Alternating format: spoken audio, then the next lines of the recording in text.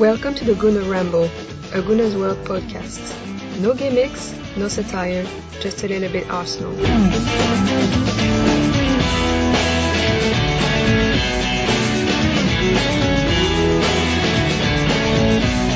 Hello and welcome to the latest edition of the Gooner Ramble.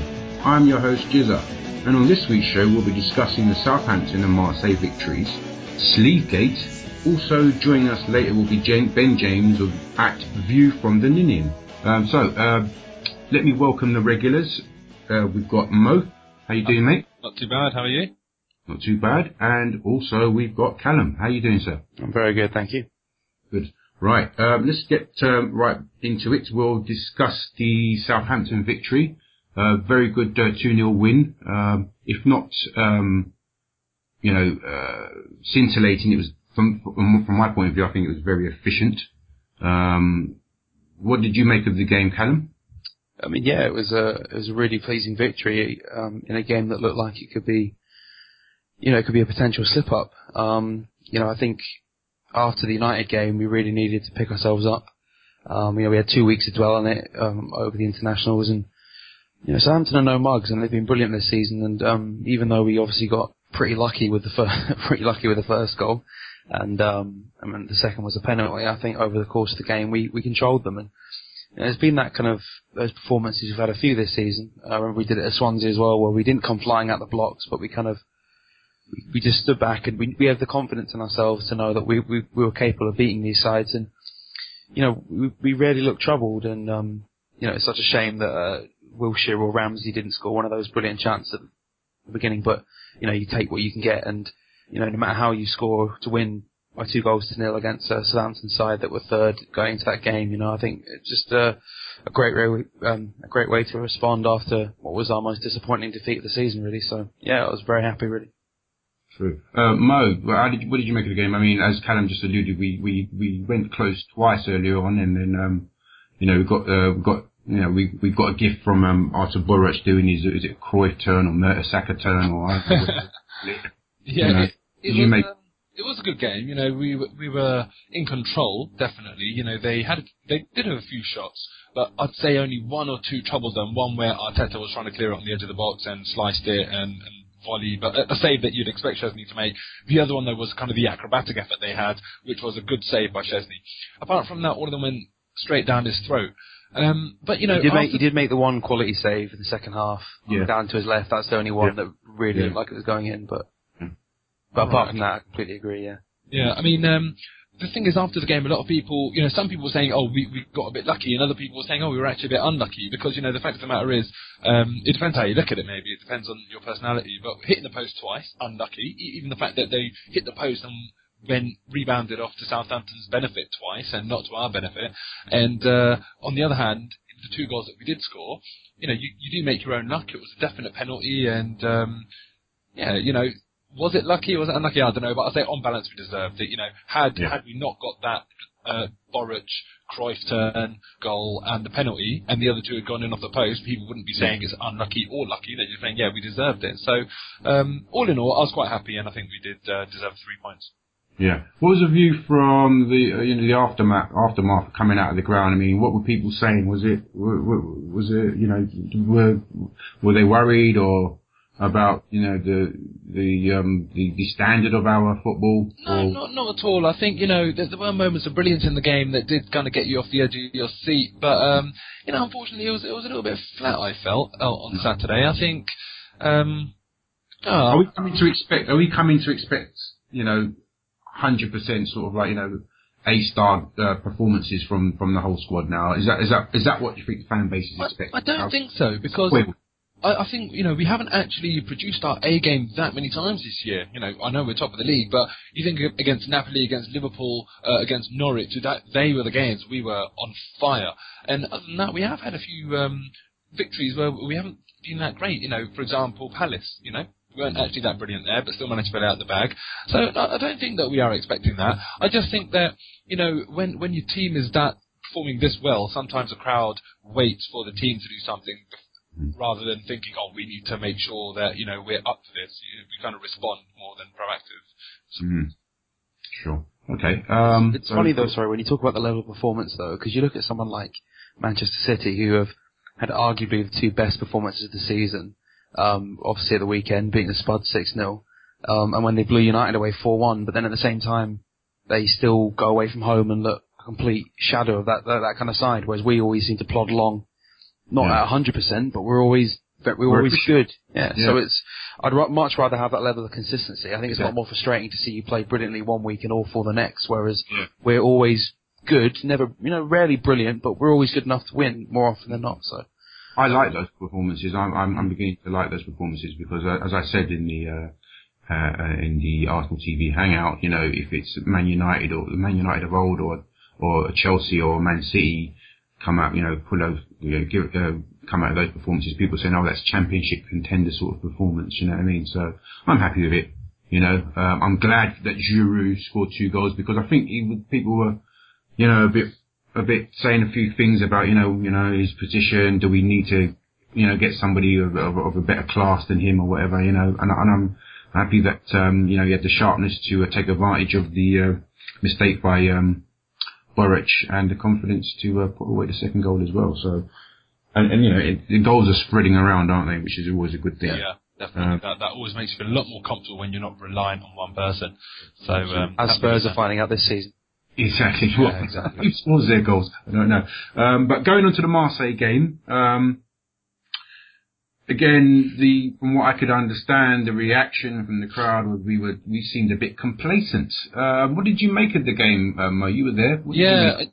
On my interview with Arsenal Fan TV afterwards, I actually did talk about complacency, and I said certainly that for the first time this year, I felt as though I saw complacency out there on the pitch, and it's just part of human nature, and it's very, very hard to expect a team to go the whole season and then not be complacent if you are performing really, really well and you're top of the league and top of your group and all that sort of stuff. Given that Marseille have lost every single game that they've played, we were expected to go out there, and the team's confident, and I think them two things combined will result in complacency. And I think that it did show on the pitch, but given that I'm saying it's human nature, it's inevitable and it's going to happen, the complacency wasn't that bad. It wasn't to a level where it was unprofessional or kind of, going to basically kick us in the teeth. So there was a little bit of complacency, but not that players just didn't care or anything like that. I think it was an amount that we can deal with. Not that I'm saying we should be complacent at all, but as I say, human nature. So overall I was happy, but just kind of worried about it a little bit. I hope it doesn't start creeping into our minds. Yeah. Cal, what were your conclusions? Yeah, I mean, I agree pretty much with that. I think, if you remember your mind back to the first Dortmund game when Ramsey got caught on the edge of the box and Mkhitaryan scored from that, it was very much a case of overconfidence. And I think with the Marseille game, I think after we got the early goal, we could tell from a very early point that Marseille just went up for it that game. And we knew that we could really put on a show. I think the team thought that. But I think it was a bit naive because I think, the great teams of the past, your Bayern Munich's at the moment, what they do is they put 3 or 4 past you in the most efficient way possible. And then maybe they'll start to play, more extravagant football. Whereas I think we went 1-0 up and kind of, not took our foot off the gas, but we started to think this could be another, the way we played against Norwich, which was just some beautiful skill and goals and, at the end of the day, we won the game and we won it really comfortably in the end. But it does. If we were against the better side, you would have been frustrated against any side, you'd have been frustrated if we conceded an equaliser. But we do have to be careful of that, and I'm sure Wenger would have said to them at half time and after the game as well. You've got to kill teams off before you can start being more extravagant. But at the same time, it's great to see the players play with that kind of confidence. And if Ramsey had just put his shot a couple of inches one other way, it might have gone under Mandanda and would have been 2-0 up after 15 minutes. And if Özil had just hit the penalty hard rather than, I mean, that what annoyed me was, I think, that penalty really typified the way we played that first half. And you do think, it's only 1-0 and and the thing is, it wasn't a dead rubber. We needed to win that game. If we'd dropped points that game, we would have looked back at it and thought, what a cock up that was. All of that hard work in Dortmund is out the window. Exactly, and that was a game where we were completely focused and we didn't do any of the fancy stuff. Well, because we couldn't. We just dug in deep and took our chance. Whereas in this one, we created chance after chance and we just didn't take them. And I think Özil, whilst I'm not going to jump on his back because I don't think he's still got an assist and played well overall. He needs to have a look at himself and think, I can't be taking penalties like that. It's all brilliantly when you do a fake run up and it sends the keeper the wrong way. But when you miss, you look like a right twat, really. Yeah. And especially after. For me, I think that penalty did kind of, just in that one moment, displayed what I was talking about. There was a bit of complacency because you can be sure that, if that's a World Cup final, he doesn't take the penalty like that, does he? And it was penalty. Pardon? He doesn't take the penalty. Well, but you get my it's point. a World Cup. Germans don't miss penalties, so that's also true. But I did say at the stadium that before I was kind of thinking to myself, oh yeah, he's German, he won't miss, and I was like, oh bloody hell, he's Turkish, isn't he? So he had a Turkish moment. So but he'll go back to being German when we need him to score a penalty. But that one was one sort of one where you can get away with missing it, and we did get away with it. But let's not forget, Szczesny pulled off a couple of really good saves actually in that game, and then all of a sudden you can see the goal, and then the nerves start showing, and anything can happen in football. It would have been a needless point. It would have been needless as well if we conceded. It would have been just so moronic. But I think that at the same time we shouldn't be too hard on them because they did play really well, and some of the football was beautiful to watch. So at the end of the day, we won't think in a month's time we won't think back to a bit of a laissez-faire attitude. We'll just see that we won 2-0 and did what we had to do. So at the end of the day, you can't be too angry about it. Do you think we were unduly concerned with what Marseille had to offer? They looked quite ordinary to me. I mean, yeah, they were. Let's face it, they were fairly ordinary. But with our comments, we're not focusing on them. We're focusing on our team and what level of performance we should be putting on the pitch. So yeah, they weren't great, but I just wanted to make sure that it would have been embarrassing, wouldn't it? We've lost to teams before, or we've dropped points to teams before that aren't great, and I don't want to do that anymore. Yeah, I have to say that I was so glad that Wiltshire scored the 2 goals. The first goal was absolutely sublime. The second goal was a great setup by Özil. But people had been kind of getting on his back, hadn't they? Where does he fit in? Wenger's playing him out of position and so on. He was definitely down in the pecking order behind Ramsey's stellar performances. But I was so glad that he managed to put those 2 goals away. And he was buzzing all night, wasn't he? He was brilliant. He was absolutely brilliant on that particular occasion, and not just because of the goals. There was even one moment in the box where I think the ball got slightly overrun, or it might have been a bit of a bad touch, but he realised that if he threw himself in there with a tackle, then he could still make the ball break.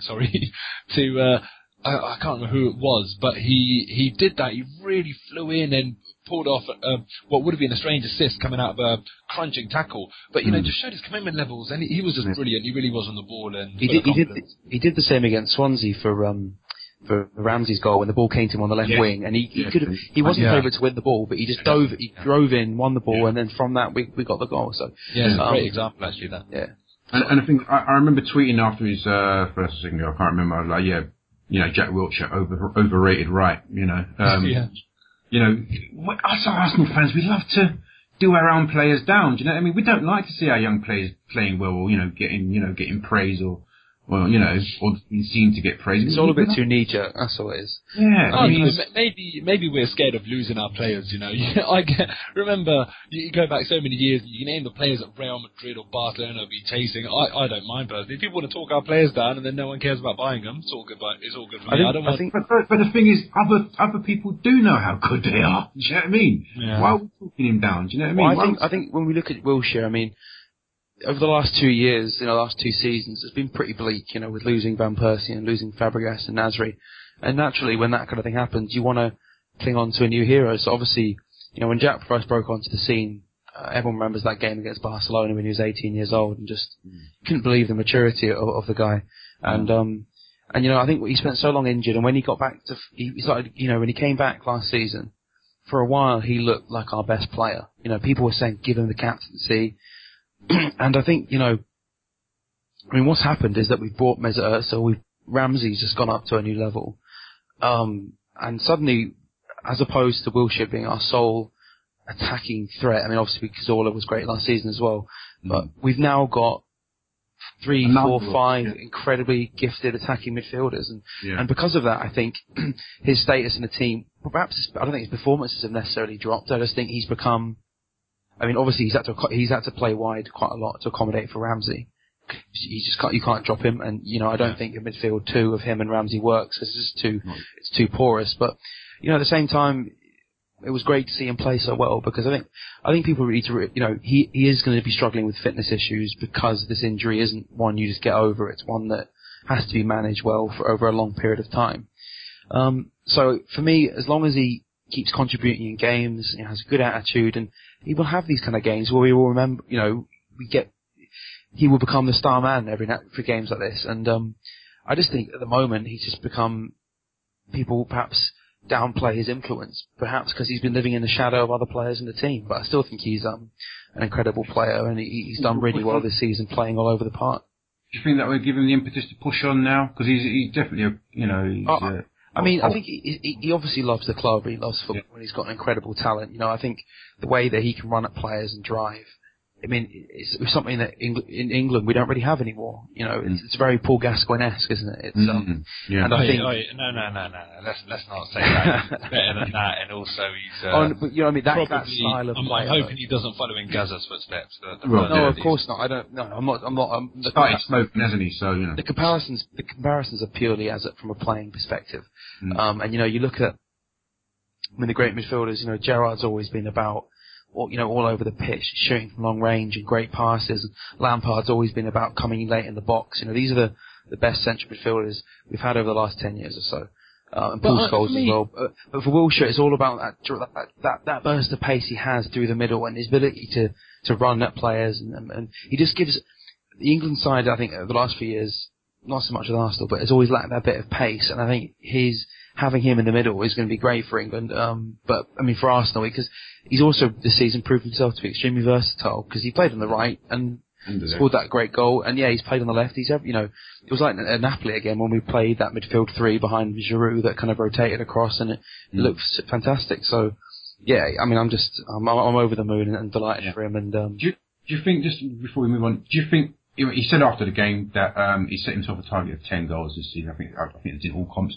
He's got 4. He's doubled his tally for last season. Do you think he'll be able to get us to 10 goals this season? Because why not? I don't see why not. He's obviously a decent finisher, and he seems to be getting into those positions a little bit more because he's playing further up the field rather than having to drive from deep. So, with someone like people like Ramsey and Özil who can pass the ball, and Cazorla and Rosicky, you can take your pick. There's always going to be people laying on passes for him, and he's just like the whole team. He's playing with confidence, and I'd be surprised if he didn't get 10 goals this season if he stays fit anyway.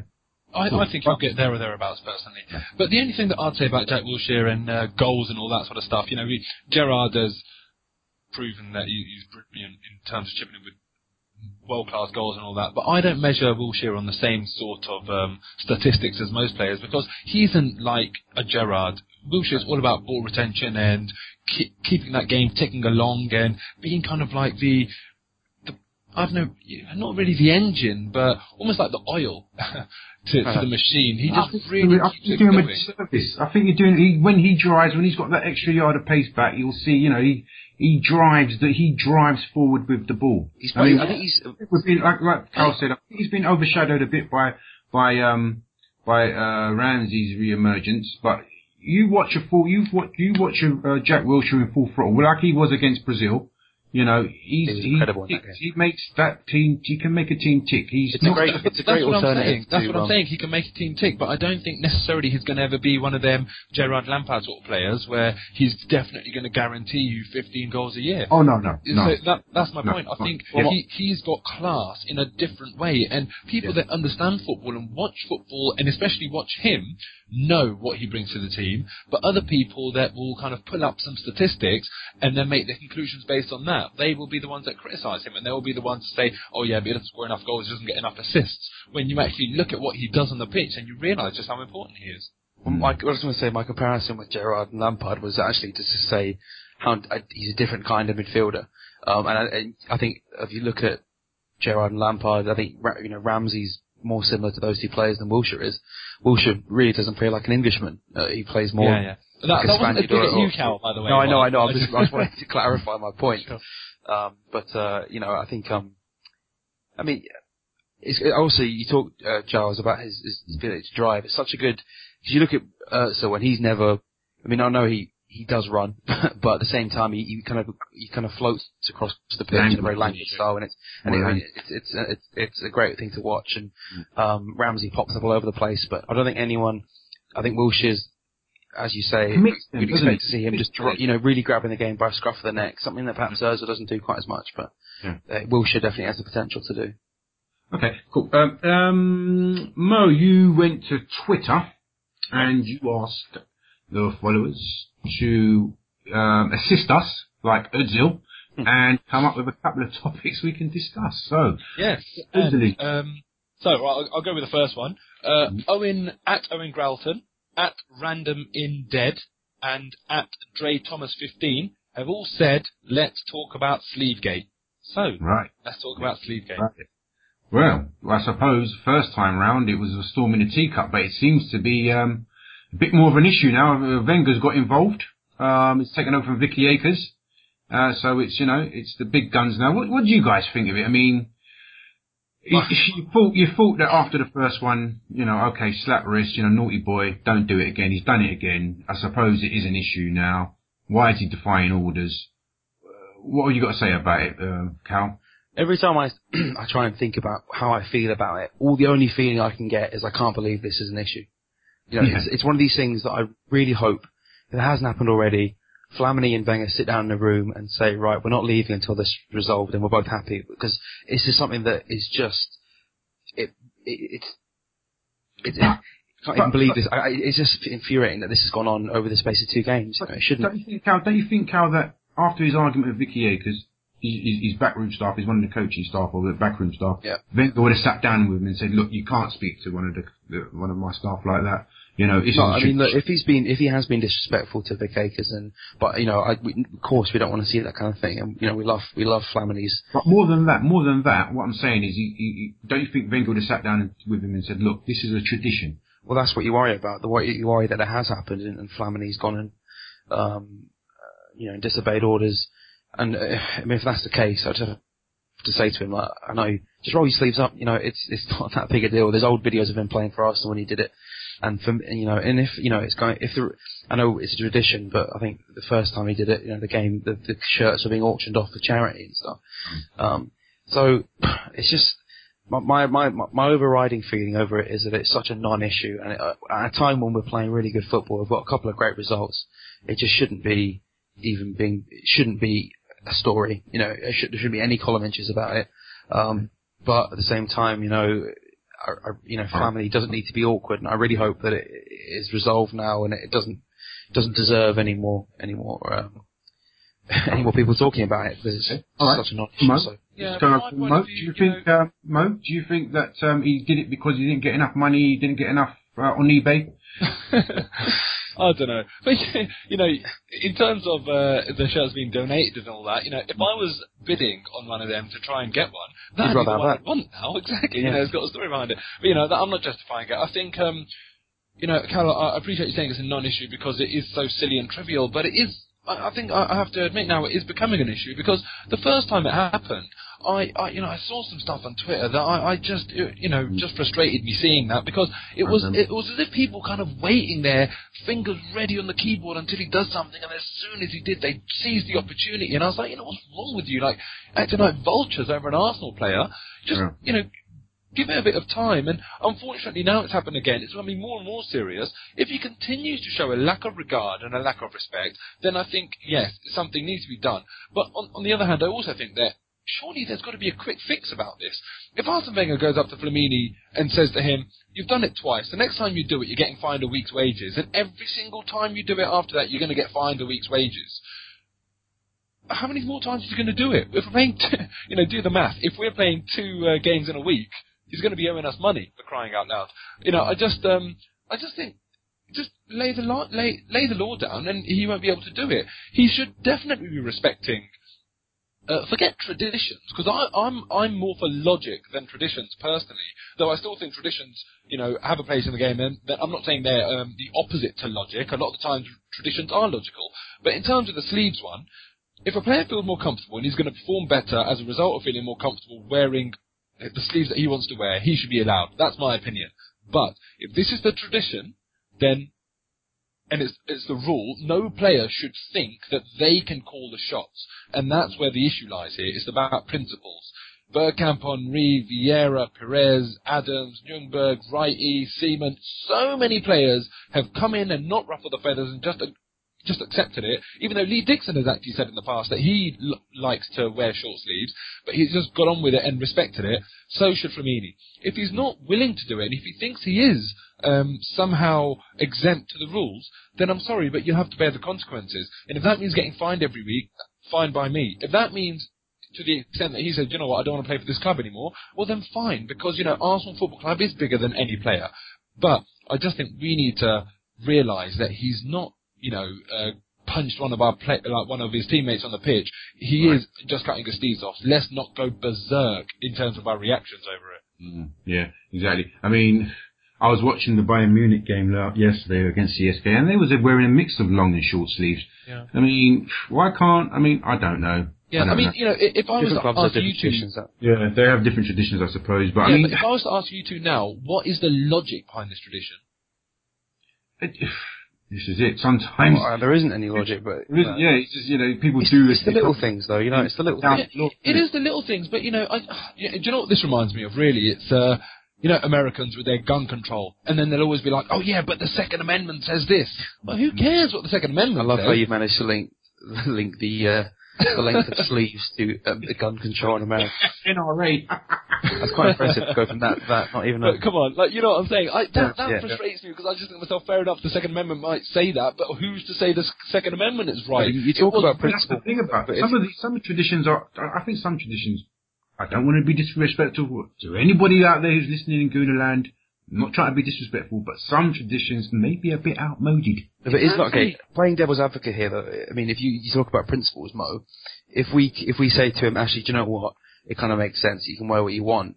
What's happened is that he's betrayed the manager. He's done twice what the manager didn't want to happen, and we've said, actually, go on then. Seeing as you made a fuss, you can have your own way. What kind of message does that send to the rest of the players? No, but Cal, the thing is, it doesn't send a good message. You started that by saying, let me play devil's advocate. But I was already playing devil's advocate because I had already said that he should actually obey the rules. And if it means that he gets fined a week's wages every single time he does it and he ends up wanting to leave the club as a result of it, that is fine by me. But with regards to your point about the logical side of it, I think, logically it makes sense, but it's gotten to the point now where if there was a U-turn from the club, it would send a bad message. Definitely. I think 100% agree. I'm not it's giving annoying any that it's gotten to this here. point where that has to be the case. Yeah. But I'm not giving any flexibility here. The rules should be followed. You have to respect that you're not bigger than the club. If this tradition/rule was to be changed, it cannot be Flamini-led. It's got to be a case of, we will sit the manager down. and the captain. Yeah, the manager, the captain, or even let's have a democratic vote within the squad. Just do something sensible. Yeah. All right. I mean, the players asked for club suits, didn't they, on match days? That's just come back. Yeah. That was a general consensus, whether there wasn't any controversy about that, This could have been nicked in the... that's the most annoying thing about it. One more thing on this. How does he pull this off? Because I'm not being funny, but all right, let's just actually imagine it. Pretend we're all in the changing rooms right now. Don't get too excited, G. And all the players are there, and he gets up and goes, I'm just going to the toilet. People know he's done it before. Surely when he comes back, people check his sleeves. Even when they're lined up in the tunnel, can't the captain have a quick check? I reckon Bentner smuggles in a pair of scissors in his beard. Or under his hat or something like that. God knows. But, Flamini certainly doesn't do it on the pitch. It doesn't take a rocket scientist to be able to say, oh, look, Flamini, he's done it again. And then Arsene Wenger says to him, well, here's a new shirt, otherwise you're getting subbed off after 1 second, and I'm going to make an example out of you. Sometimes that's maybe what it will need to be done. But listen, I don't understand how it's being. I don't understand how he's pulling it off. Let's move on. I mean, we've covered it to death now. It's just stupid. That's the bottom line. Yeah. All right. Let's move on to the. Go on. As another Twitter topic. All right. And let's make this one a very quick one. New striker. So at PR1Y86 and at dead_Ru ROW5 have said strikers. You know, which one are we going to get? Do we need to get a striker? The usual talk. So yeah, go for it. That's far away. Go on, Carl. Well, yeah, I'm sure this is a topic that will also be talked to death for the next 2 months. But I mean, I think it's clear as day that we need another striker. Bentner isn't good enough. Giroud has had a great season, but he can't do it all on his own. Podolski didn't really, in the few games he played the last year, he didn't really convince me that he's going to be good enough. But I don't think Wenger's convinced either. So I think, you know, we need a striker. That's the one thing that can't be denied. With regards to who we're going to get, it would be, I mean, first of all, I find it extremely unlikely that a genuinely top-class striker can become available in January. And even if he did, I can't see Wenger being ready to spend another 40 million or 30 million, especially not in January. So I think we have to manage our expectations. And really, I think, you know, we don't really need of course, every team could do with another world-class striker, of course, but I don't think we're gonna definitely, you know, we don't think we need that striker to win the league. I think we're able to be competitive without. I mean, you look at Chelsea, they haven't got a world-class striker. So, Cal, which one do you recommend? Alright. If I could have anyone, well, I mean, I reckon Diego Costa would be an incredible signing. He's been absolutely superb for Atletico this season. He's a strong guy, but he's incredibly technical. He can finish. I mean, it'd be difficult to get him from Atletico, but he would be, perhaps even more of a bad boy than Luis Suarez, but he'd be a great signing. Spitter. Okay, Mo, what do you reckon? Alright, well, first things first, yes, we do need a striker. Bentner is simply not good enough. I always go back to the game against Chelsea. We saw what it would be like had Giroud, if Giroud was injured. And let's face it, you know, our season would probably implode if we had to play Bentner up front. So we definitely need a striker. And in terms of who that should be, bloody hell, you know. For me personally, I've asked a question before. How many times in the last 10 years has one of the world's top 5 current strikers been available on a free transfer? No one can give me an example. On that basis of rarity, we need to at least put in a bid for Lewandowski. One person, I know what you were thinking, one person actually messaged me on Twitter and said, you're being an idiot, he signed a contract with Bayern Munich, I'm not following you anymore. You know, devastated. Yeah, exactly, I was. But, you know, the fact of the matter is, we all know that if we were going to go down to the bookies, yeah, we'd put money on him going to Bayern. But until we have got that in writing on the Bayern Munich website, my point is we have to show some ambition. We have to put in a bid for him. We can give him a hell of a lot of money, given the fact that we won't have to spend 25, 30, 35 million on him. So that's one thing we have to do. But the likelihood is we're not going to get him. So let's say put in a bid for him and fail and not get him. And then, for me, I'd say Thierry Henry. Anyone out, without a doubt, Henry. But anyone out the following: Suarez, Costa, Michu, Benteke, Benzema, Lavezzi, Pato. These are all options. I'm not saying who I want and who I don't want out of them. I think that's a bit futile, really. But they're all options. But what I would say, and I need to make myself very, very clear here: after we've gone and done that, imagine. After we've gone and got someone, imagine... I've not been there before. Imagine if that person gets injured. Then who's our reserve striker? It's Nicholas Bentner, right? So who would you rather have, Bentner or Henry? I knew he was going to say that. I knew this was coming. Why are you regurgitating old news? Well, we've had this argument already, though. No, I'm glad you... We've had it on Google Hangout. So, just answer my question, G. Imagine we sign Suarez, and he gets injured at training on his first training session. Who's our reserve striker? Is Nicholas Bentner. Who would you rather have playing, or who would you rather have on the bench, Bentner or Henry? If it was a choice between Nicholas Bentner and Lucas Podolski and Theo Walcott, I'd have the other two. I'd have the latter two. I wouldn't have. Given our current situation, but you said and the thing is, how freaky would that be if our new signing got injured as well as You shouldn't answer hypothetical questions. Yeah, I don't. Yeah, exactly. So I'm not gonna get into this. I refuse. I I patently refuse to get into this with you because... Do you know what, G? I'm going to unfollow you. I've had it now. Sliders go now. I'm going to unfollow you, G. You're not my friend anymore. All I want to say about that, Mo, though, when I was watching the Hangout the other day, I have to say, you're obviously very romantic in terms of football and stuff, but do you not think, though, that Henry's return last time round against Leeds, against Sunderland, was so perfect? It'd be such a shame to ruin it if he came back as a 36-year-old guy who's clearly coming towards the end of his career, and he just didn't perform. And then suddenly, we'll talk about the time he came back. Oh, what a great goal against Leeds, da-da-da. Oh yeah, and then he came back again, didn't he? And he was crap. But that's what I don't want to happen. It was so perfect last time. But then I would argue that you're being the romantic now, because there's nothing wrong with being it. I'm just saying, using your own kind of... I'm just saying, I'm not being romantic when I say this. There's an element of romance to it, don't get me wrong. But I am risking his fairy tale return. I am risking that story in his book. He might come back and just be kind of average and it'd be a massive anticlimax. But the fact of the matter is, I think we'll be left in better stead should we need to use him instead of Bentner. So I'm actually not being romantic. I think genuinely offer him to us. You can't bring him back as a fourth choice striker or something, meaning he'll almost definitely not play any game. Listen, or if let's not decide that for him. Let him decide that. He's got enough love for the club to say, do you know what? Yeah, I'll happily sit on the bench. That's my opinion. So, yeah, I would say any striker coming in, as long as he's not in the shape of Giroud. We've got a Giroud type striker. Yeah. And I think our system depends on a Giroud type now. We couldn't do it with like a Hernandez. He likes intelligent strikers. It's not just because Giroud's a big lump. He's actually intelligent, so he likes intelligent strikers. There are enough intelligent. Do you not think playing as a pivot as the lone striker, you see Giroud as completely handle give defenders a nightmare. Could a less physical striker do that? I don't know. All right. Okay, so don't you think the other players are intelligent enough to adapt to having somebody who's a bit more nimble, a bit more quick? I'm sure they are, but it's not necessarily. I just think that so much of our system's so rigid that we couldn't accommodate. No, it's not rigid. I just think that you're missing I mean, the criticism with Walcott when he plays up front is that he goes anonymous, and I think a lot of that is because he hasn't got the physical presence to.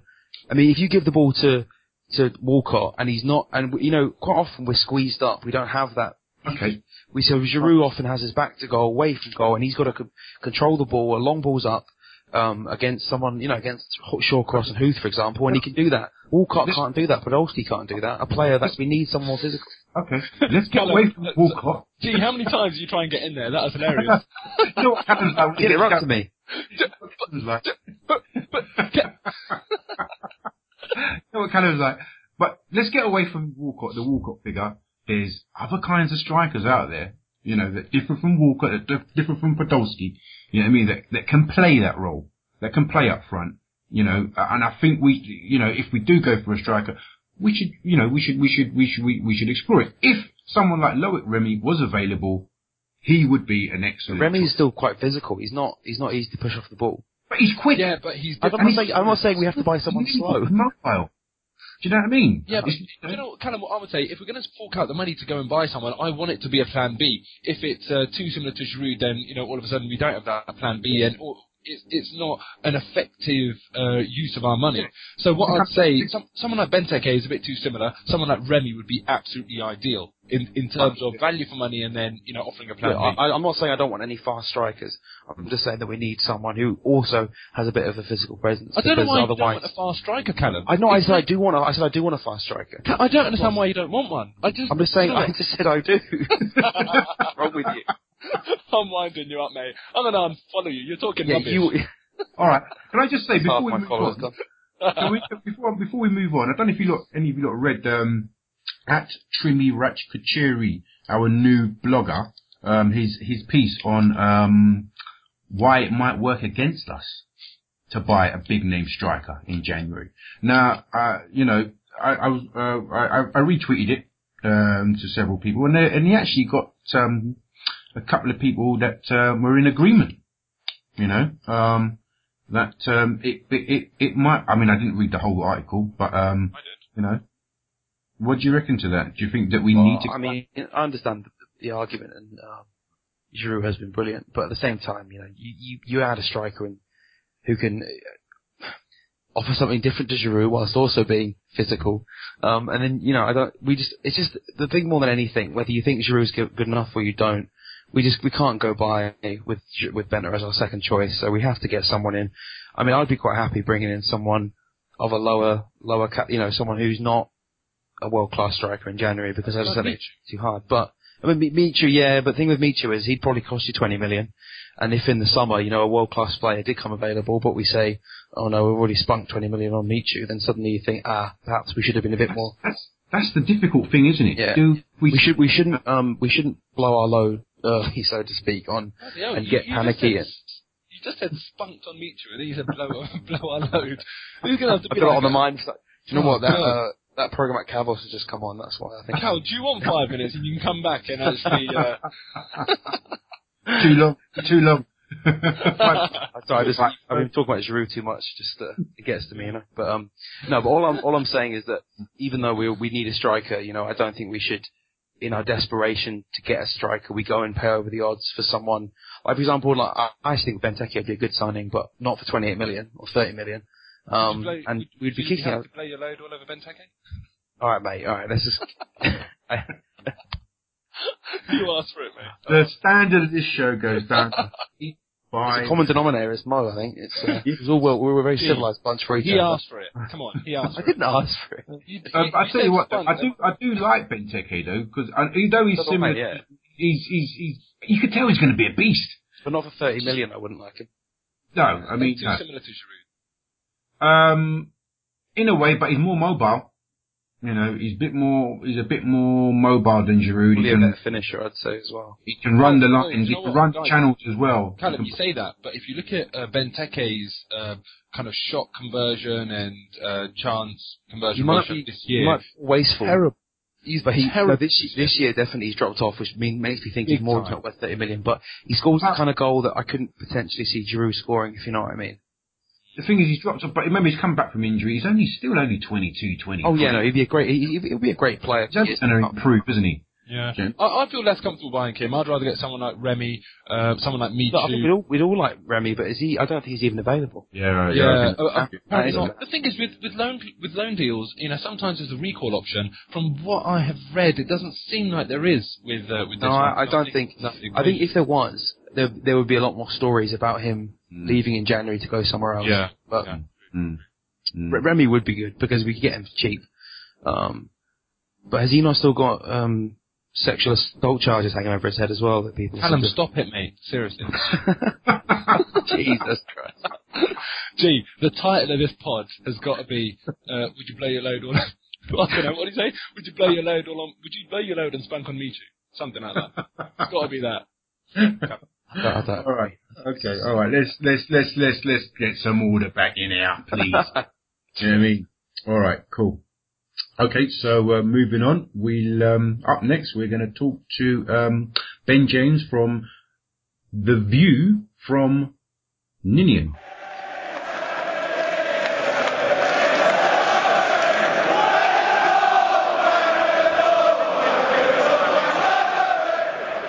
Okay, so on this week's edition of Behind Enemy Lines, we have Ben James from at The View from Ninian. You're a Cardiff City supporter and you work the podcasts as well. So Good evening, Ben. How are you? Yeah, good, thank you. How are you guys?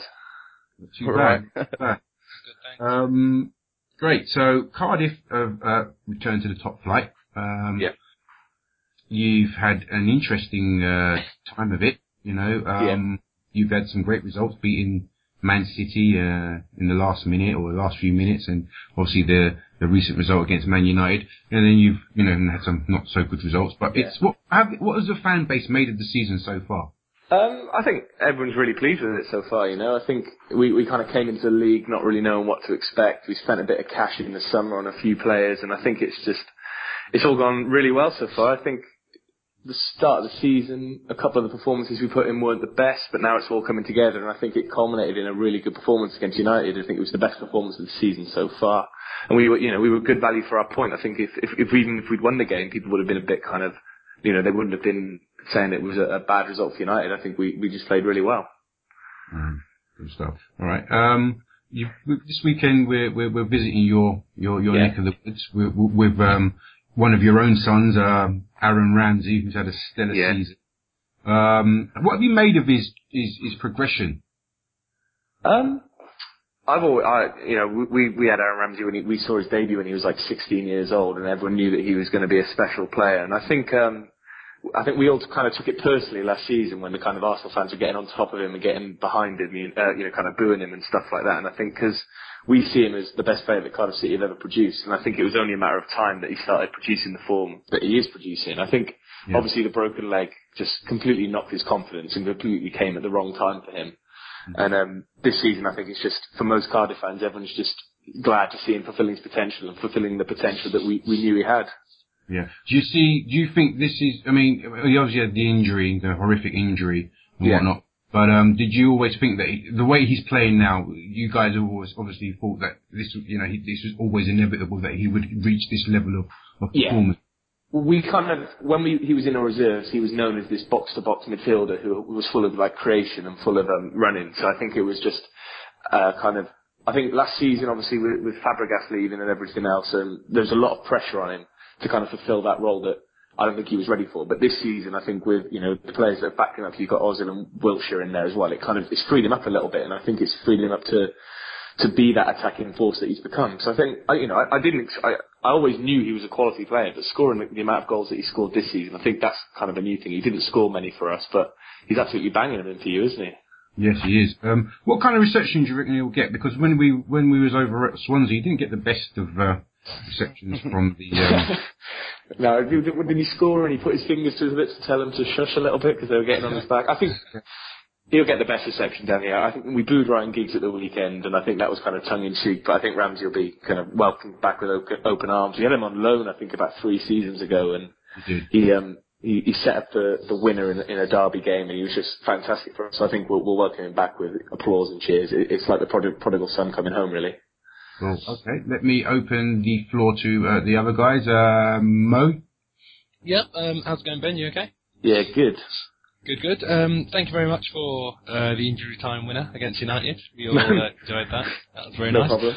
And what did you make of Rooney's kick and Evra's dive? Rooney's kick was an interesting one. It happened on the far side of the pitch for me, but I knew he'd done something bad, and I think it was obvious that the ref saw it, and I think he completely bottled the decision. I think Much just kind of muscled him off the ball a little bit, and Rooney took offence, and you could see that he went for him because the way he kicked him with the unnatural foot to kick him almost, because he kind of stopped his run to leather him with his stronger foot, if you will, and it kind of went through the back of him, and it was a red card offence all day. But I'm kind of glad he didn't get sent off because it added to the game, I think, a little bit. And you see, if that was Santi Cazorla, he could have kicked him with either foot because he's that bloody good.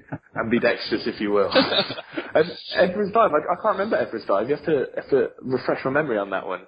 Oh, he was in the penalty box, threw himself to the floor like a little tart to, try and con the ref. But I've got a massive bugbear with diving.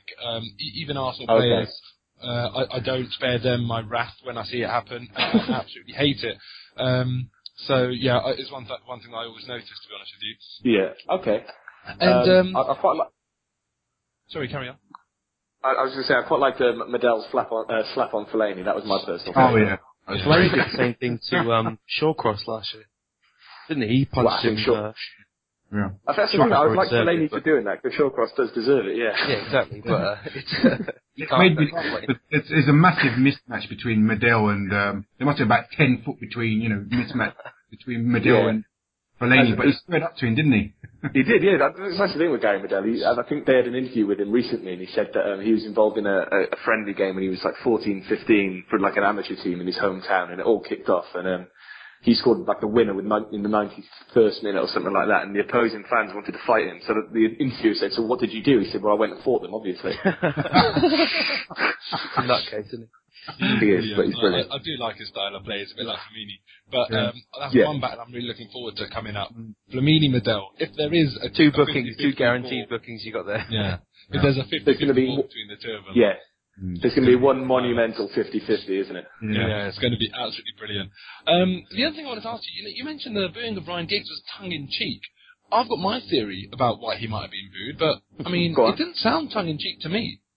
No, well, basically, I think what it stems from, and it stems. I used to support. Well, I still do support Wales, but I used to go to all the Wales games when I was sort of 14, 15. That's when Ryan Giggs was still playing for Wales, and me and my dad used to call him Judas because he would never come for the friendlies. He'd only kind of turn up as and when he wanted. So I think what happened was there's a lot of kind of fans at the club who only support Cardiff City and don't really support Wales, and the ones who do support Wales would have booed him, and the ones who didn't support Wales would have kind of applauded him. But I think some of it was tongue-in-cheek, because I think when Ramsey came down last time we played you lot in Indian Park, he got a few boos, and that was kind of the same thing. I think it was just kind of tongue-in-cheek. Fair enough. Right. Well, yeah, I mean, my theory was, because of the fact that for 8 years he had his tongue in his brother's wife's cheek. So, allegedly. Well, it's not even allegedly, is it? It's fact. I don't know. I just think that out of all the things any footballer has ever done, I remember the great mental Brazilian forward Edmundo. He got on his son's first birthday party, he got a monkey drunk. Even that isn't as bad as sleeping with your own brother's wife. Welcome to the podcast, years. Yeah. I like the sound of it. So I thought it'd be that, personally. I think it's the worst thing I've ever heard of a footballer doing. So I thought it was that, but clearly not. Obviously not. The thing is, it gets glossed over a little bit as well, doesn't it? John Terry, I know John Terry did bad things as well, but whenever he's mentioned, it's, John Terry sleeps with other people's wives, that automatically follows. But with Ryan Giggs, it's kind of Ryan Giggs, most decorated Premiership player of all time, and then it's never really mentioned. It's almost like he's royalty to the establishment, isn't he? It's just weird. But your own brother, I haven't got a brother, but I don't know if any of you guys have. But if you just imagine it. Yeah, just imagine that. Doesn't that... It's the worst treachery, isn't it? It's unbelievable. Exactly. Never going a bit off topic. Let's bring Callum in. Hiya, Ben. Hi, Callum. I was going to ask you, because the three biggest results this season, Cardiff, United and City, you've been your three biggest games, and they're the ones I've watched all three of them, and you look brilliant, but then at the same time, when you see those games, you kind of think, shouldn't Cardiff be a little bit higher in the table? I think it was, correct me if I'm wrong, but it was not long after the City game that you lost at home to Newcastle, who weren't particularly brilliant at that point in time. So, and also, do you worry a little bit that at the moment you're a team that in the big games, when the home crowd are behind you, you'll be up for it, but when it comes to the smaller teams where it's a bit, the crowd aren't quite as raucous, that perhaps, the players aren't quite as up for it, and correct me again if I'm wrong, but to me, Fraser Campbell's two best games seems to have come against United and City, but outside of those two games, he doesn't really seem to have set the world alight. No, I think the Man City game, we were pretty poor against Man City. We were very good defensively, but going forward we were pretty poor, and it was a bit smash and grab almost. But you're right in the sense that the players were really up for it. But then our kind of most dominating attacking performances when we played against Fulham away, I think we had something like 25 shots on goal, 60% of the possession, and we won 2-1. And Fulham it's a sedentary ground, it's quiet fans, and so I think that it's kind of going both ways at the moment, but I think we lack the consistency away from home. And like you say, when we played Newcastle, we were actually all right in the second half against Newcastle, but it was only when Jordan Much came on that our performance improved. Against Tottenham, which I know you guys won't like to hear this, but they absolutely battered us. They had something like 30 shots on goal, and David Marshall put in the goal. That's the story of their season, though. Yeah, they absolutely dominated us, but could only score in the 90th minute, and it was kind of like. But I think you're right. I think when we played United, when we played United at the weekend, that was probably the best performance of our season so far. It kind of we matched them. We kind of looked up for it. We were consistent all the way through the game. We weren't kind of good defensively before going forward. And Fraser Campbell was probably man of the match, but like you say, he's been pretty poor away from that. I was calling for him to be dropped ahead of the game. So do we think, because this is another big game, do you think Campbell's the main man we should be afraid of, or are there other players that perhaps don't get quite as much attention that can do us the most damage? I think Campbell's the one to be afraid of, because we play one man up front and he's the focal point for our attack. But I think Jordan March behind him is our danger man. The ball he put through for Campbell's goal at the weekend was world class. Is he the one who scored the screamer against Fulham, was it? Yeah, he was, and he scored the goal against Chelsea as well. And kind of last season he was a bit part player, but this year he's become the focal point of our attacks almost. And I think Campbell kind of does a lot of running up front, but Much behind him is where the magic happens. And I think if you're looking out for one player, I'd say Jordan Much ahead of the weekend, although I don't know how much joy he'll get against your midfield. I've been very impressed by Jordan Much. I think he's very young, and I think he's really a player to watch out for. Any reason why the sudden rise in his performance, and are you worried about keeping him? I'm not worried about keeping him. I think we will keep him for a little while, but I don't know what it was. Last season, I thought we'd signed him for a couple of million quid, and I thought, God, he just doesn't look up to it. He kind of gives the ball away, he looks lazy. But I think he was coming back from injury, and he got injured towards the middle of last season. I think this season we've kind of played him in a different role. We played him at the top of like a diamond in the midfield. And I think because he's got Medell behind him, he's so free to kind of play almost a free role where he's able to pick up the ball in the half and drive at plays. And I think that's the key to it really, is having a player behind him to do all the dog work for him, and he can just be freer. And I think few people have said that he should be called up for the England squad. And if Tom Cleverley can get a game. Yeah, well, exactly. If Tom Cleverley can get a gig anywhere, then Much should be called up for the England squad, really. Did you have another player though, Joe Mason, that was supposed to be on fire at one point a couple of seasons ago? He's still knocking about. I used to call him Joe Mason.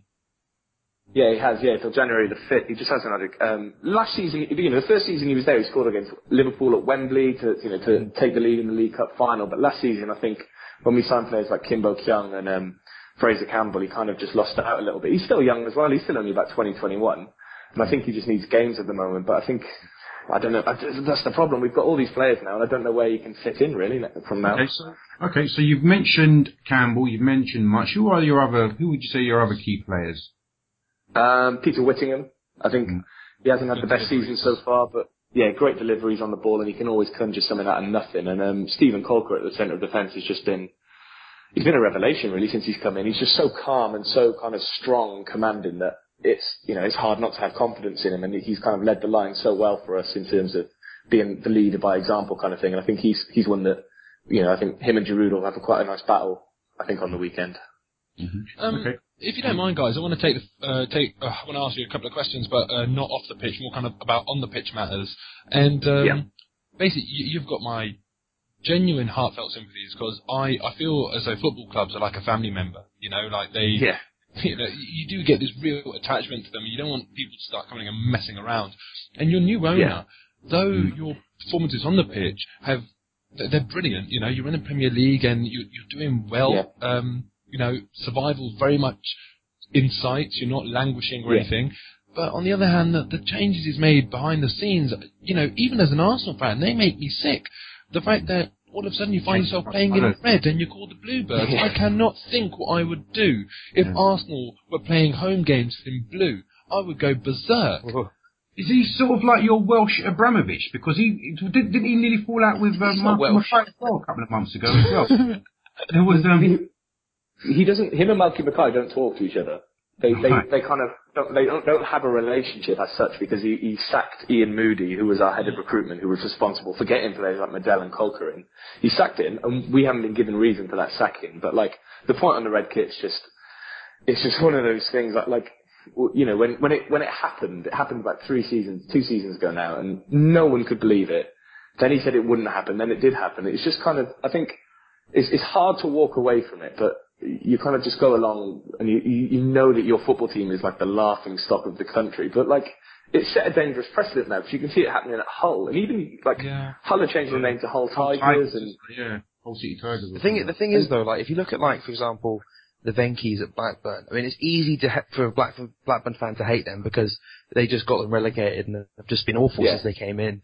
But with Cardiff, they've had this guy, I mean, so long Cardiff were always the nearly men, weren't they? And now this guy's come in, giving you that bit of money, and he's got you to the Premier League, and that's where you've wanted to be for so long. So in one case, you've got to be like, well, he did, get us to where we want to be, but in doing so, he's kind of ripped out the soul of the club. And it just feels like a horrible situation. And, I mean, Malcolm Mackay is a great manager, and it feels like he's working in such horrible conditions. I mean, it's just, it's mind-boggling, really. It's one of those situations that you never believe you'd find your football club in. And when it does happen to you, you just don't know how to react, because on one hand, like you say, it's your hometown club. I've been going since I was 3, I'm 25 now. So, it's my whole life basically is Cardiff City. And then, by the same token, the soul has been ripped out of your club. I know people who've fallen out with their best friends about it. I know people who have kind of, there's arguments between fans. It's kind of like divide and conquer at the moment. And he's held us to ransom, basically. It was either red kit and money or nothing, and we walk away. And because the club's financial situation is so perilous anyway, that without him, we're absolutely screwed. But at the moment it looks like with him we're absolutely screwed as well, because he hasn't turned any of the money into equity. It's just loans at the moment. Wow. Ben, from my point of view, as I said, you really do have my sympathies. I've always felt sorry for Leeds with when people end up gambling with a club, and then the fans. Portsmouth. Ultimately, Portsmouth more than anyone. Yeah. Rangers as well. My heart really does go out to them teams and the fans of them teams, because I am a firm believer that when people own a club, they are merely passing by. They're meant to be stewards of something that is bigger than any one person or any group of people. Yeah. And it's just horrible to see him in the stands, laughing and joking, wearing the red, and not realising that. Even as an Arsenal fan, it really annoys me and gets to me. And I don't know, you said that you feel like your club's a laughing stock, and I'll assure you that your club isn't the laughing stock, he is. I certainly appreciate the fact that there's nothing that you can do, and it's a feeling of helplessness, and, you'd rather have your club survive than it disappear. But, I don't know, all you need to do is just earn enough money to buy the club off him, and put everything back to order. That's what I'm trying to do. Ben, can I just ask you a question? We've had Steve Carroll from Swansea. I don't mean to piss you off. Serious question, right? And I asked him, I said, would you swap what you have for what Cardiff have? And he said, not in a million years. They could have all the money they want. We've got plurality, full ownership or whatever, more than one owner. Who snorted? In the club. We wouldn't change it for the world. I mean, what do you think? I mean, do you look over South Wales, across the valleys, and look at Swansea and think, oh, they're more stable, they're playing good football or whatever, or are you happy to be screwed as you are? No, I look at Swansea and think that it pains me to say it, but they're running the model way. They've got fans on the board. They're owned by a fan. The fan ownership model's working really well for them, because this season I think they've turned around a profit of £16 million. Yeah. And, they sign players like Boney and Shelby, which I do feel sorry for them having Voldemort in their team, but, it's beggars can't be choosers. And, you look at the way their club's running, it's running the right way. Our club's running in the wrong way, in terms of Vincent Tan's come in, he's ripped out the heart and soul of the club, he's pumping money into the club, but the money isn't being pumped in equity, it's being pumped in at loans at the moment, so we still owe him a lot of money. So it's not even as if that our future is secure, it's just, for now, the football club's being run almost in the right way. But at the same time, I think if we got fans together who were worth 100 million quid each and they could buy the club, I think every single one of the Cardiff City fans would snap it off their hands. Okay. Ben, just I think before we move on, I just want to say that I think fair play to you on a personal level. You've actually impressed me with your objectivity and. Even like what you said about your biggest rivals and stuff, not many fans speak with that much sense and objectivity. You wouldn't. Gee, listen, I've already told you I'm going to unfollow you on Twitter, so I don't know what I can do next. It's not just Spurs fans, it's anyone who doesn't want Henry back in January. Ben, do you think Arsenal should get Henry back on loan?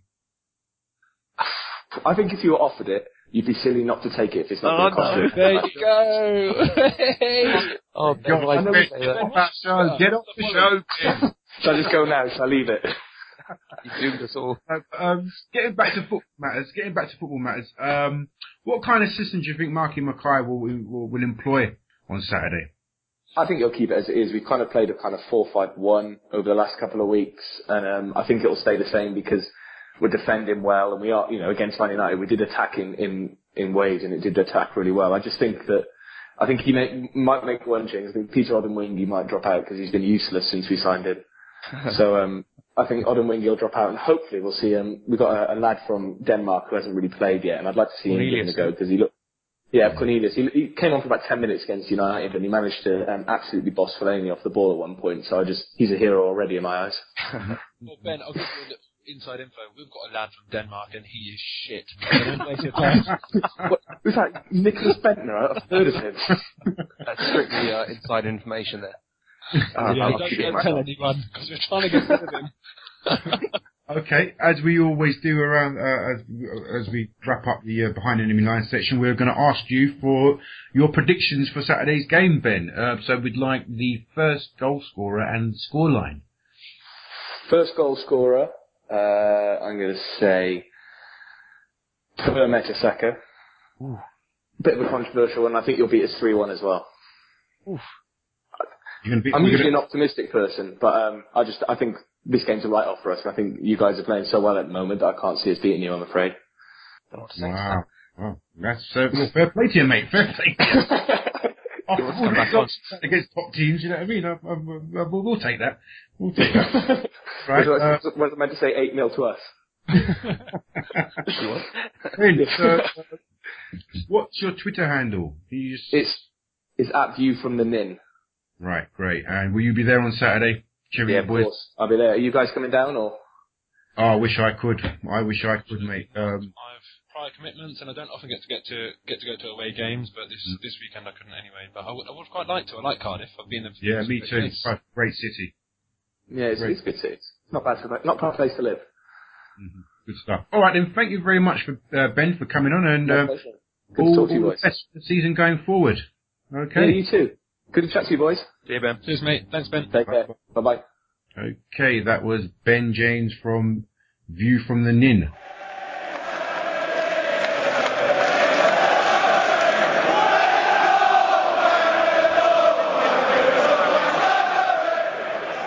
All right, then, fellas. Let's look towards wrapping up the show.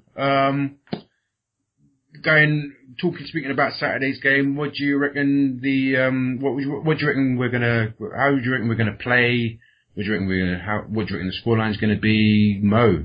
All right, I think we will employ two defensive midfielders at Cardiff. I think it will be Arteta and Flamini, and I think it's a sensible move, to be honest with you, because I think they deserve that team selection, in terms of respecting what they've been doing at home recently.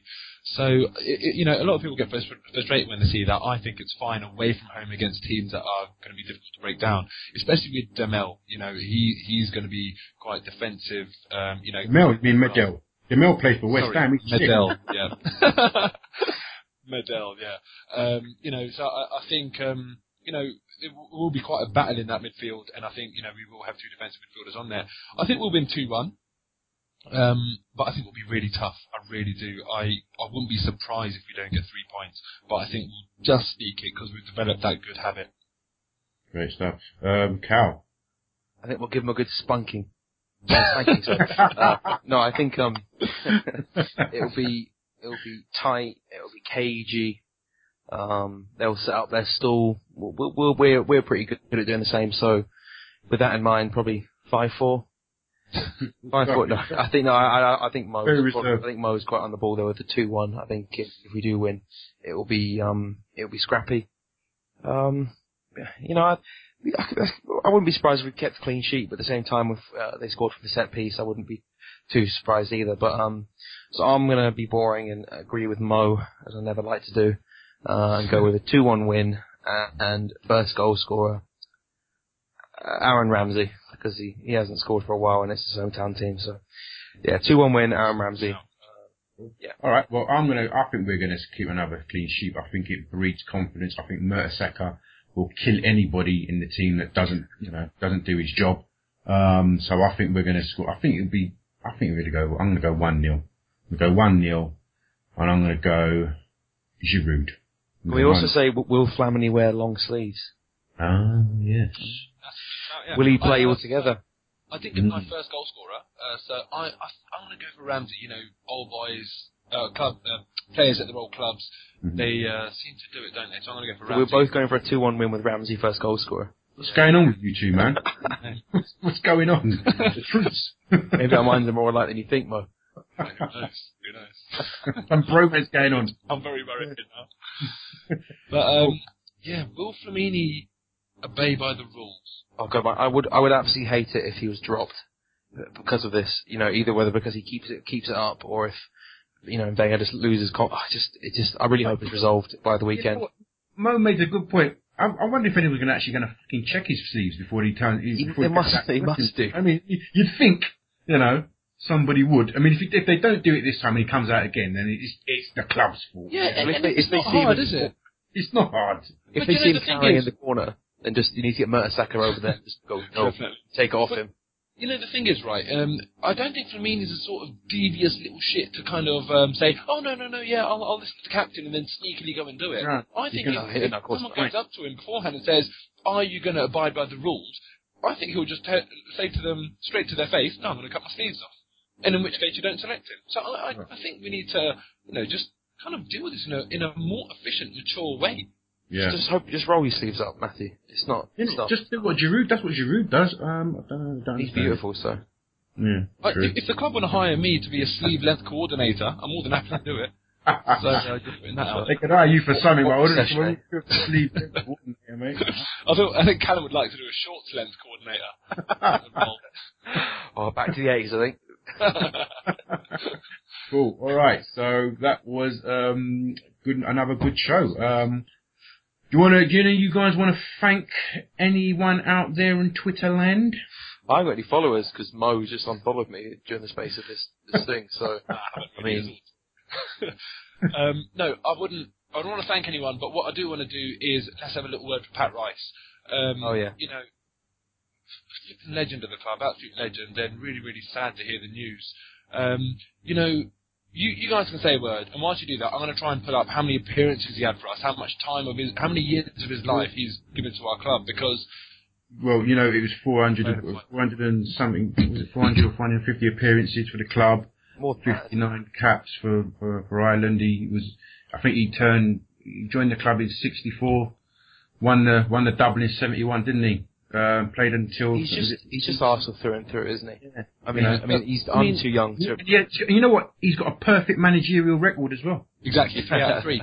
Guys, let me tell you this. From the year I was born, 1984 to 2012, he had a position at Arsenal. Youth team coach, 84 to 96. Then 96 he was caretaker manager, 100% record, 3 wins out of 3. And then 96 to 2012, he was assistant manager. So that's 28 years. Unbroken and that's not even his playing career. Yeah. Playing exactly. career, he really is. 66 to 1980, 14 years.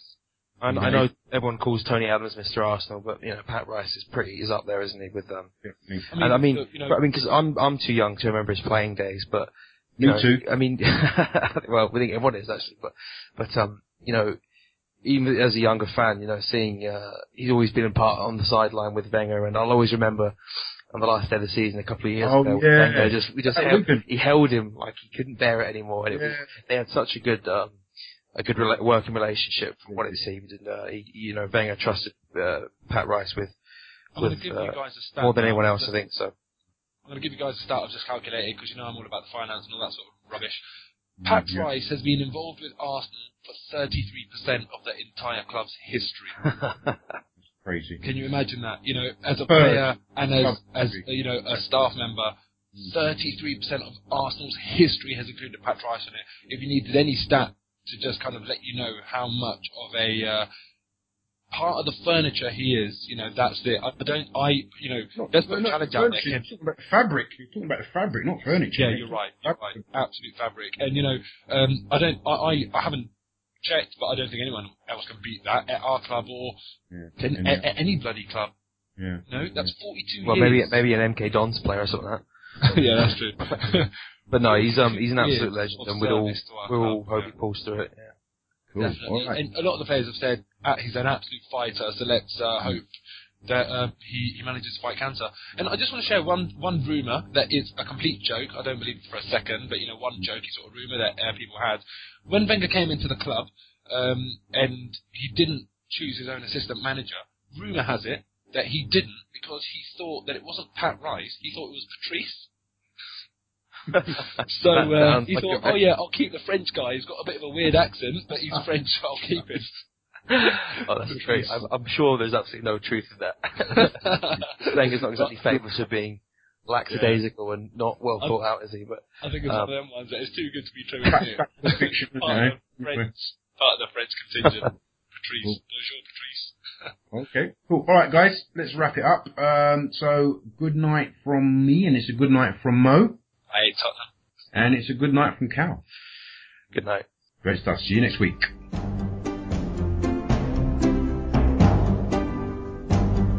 You have been listening to the Gooner Ramble, a Gooner's World podcast.